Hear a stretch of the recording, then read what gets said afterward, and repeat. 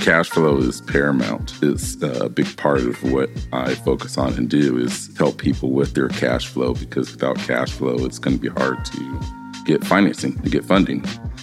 So before you even start thinking about finding external funding, you need to have your cash flow in order.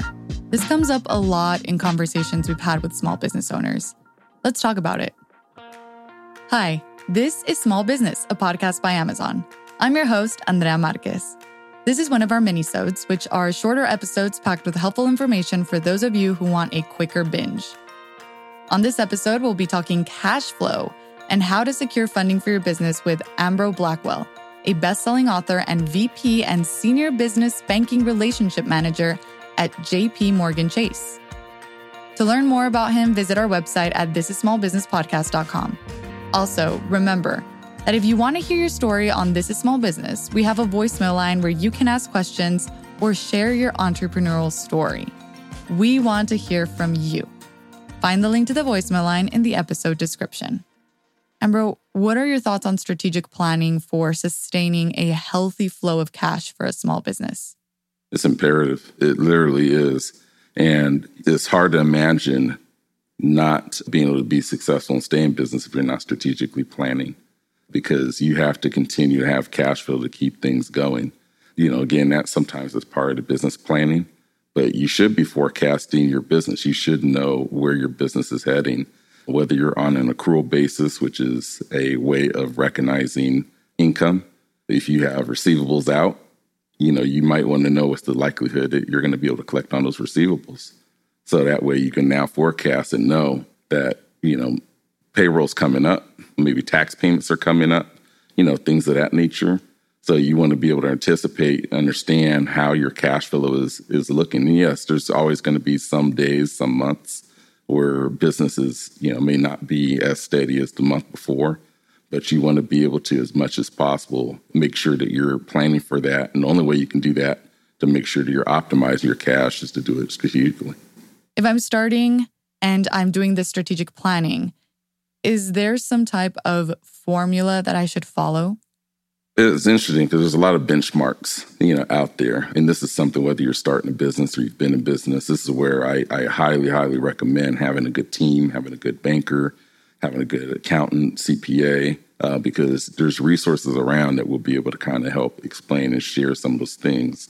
And so by benchmarking, what that basically does is it allows you to take a look at, let's say you're a dentist. Well, you can look at the dentist and survey and see from top to bottom, from the top sales, which is your sales revenue, which is what people have paid you, or people have paid others, how much of that trickled down all the way down to net income. So you can see how much was going out to what, how much was going to where. And there's a lot of research that's out there that will help guide you with those things. That's where proper planning, strategic planning, could be very vital and very helpful at the same time.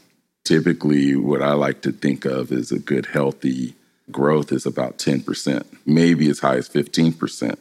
But once you start kind of going past that, then you start noticing, at least from my perspective, I start noticing that there's probably a change of focus in what the business is focused on. You start getting over 20%, now you're starting to experience rapid growth. If you're over 40, 45% or so, you're probably in hypergrowth.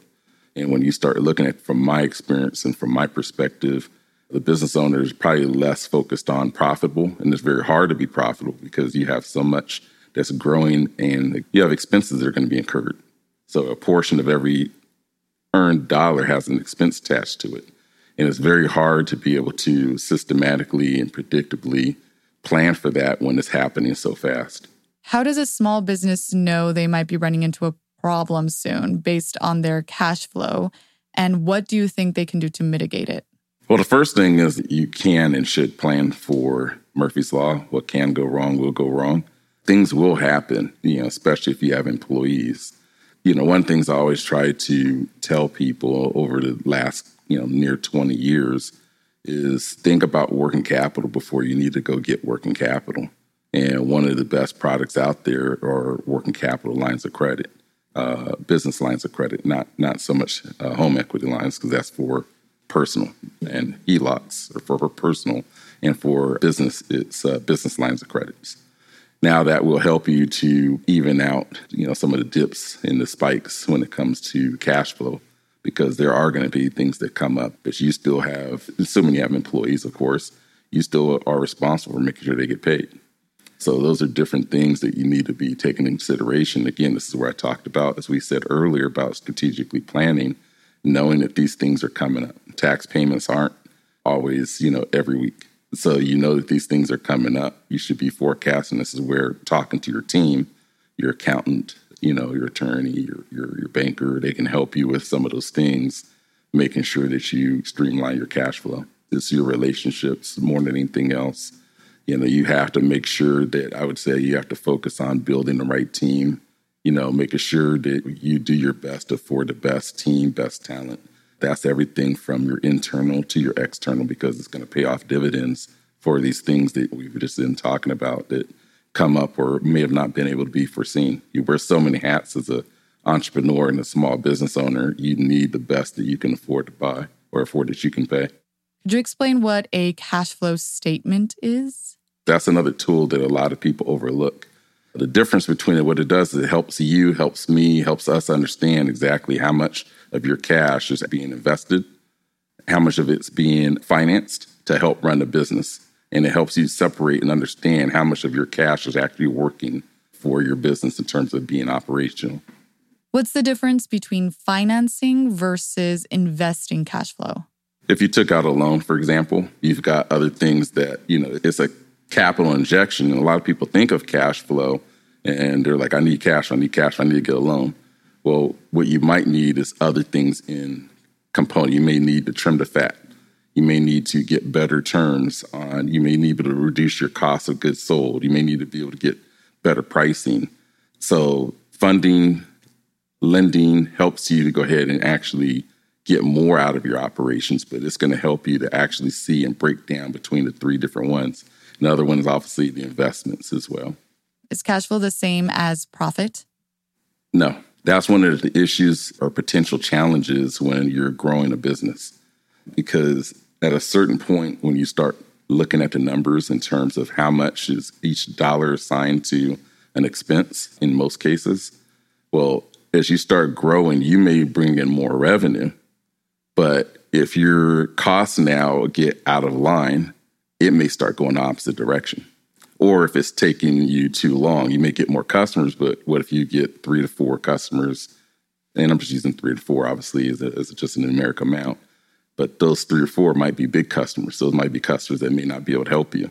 Those may be customers that have went out of business. So now you've still had those costs that you incurred, but you weren't able to see the profit off of it. That was Ambro Blackwell, a best-selling author and VP and Senior Business Banking Relationship Manager at JP Morgan Chase. As always, here are some key takeaways on managing cash flow for your business. 1. A cash flow statement provides you with a detailed picture of what happens to your business's cash during a certain period of time. It demonstrates how your business is able to operate in the short and long term. It is typically broken down into 3 sections. Operating activities, which is cash flow generated once the company delivers on goods or services. Investing activities, which is cash flow from purchasing or selling assets using free cash. And financing activities, which is cash flow from debt and equity financing. 2. Cash flow is not the same as profit. Cash flow shows you how much money moves in and out of your business, while profit shows you how much money is left over after you've paid all your expenses. 3. Cash flow is super important.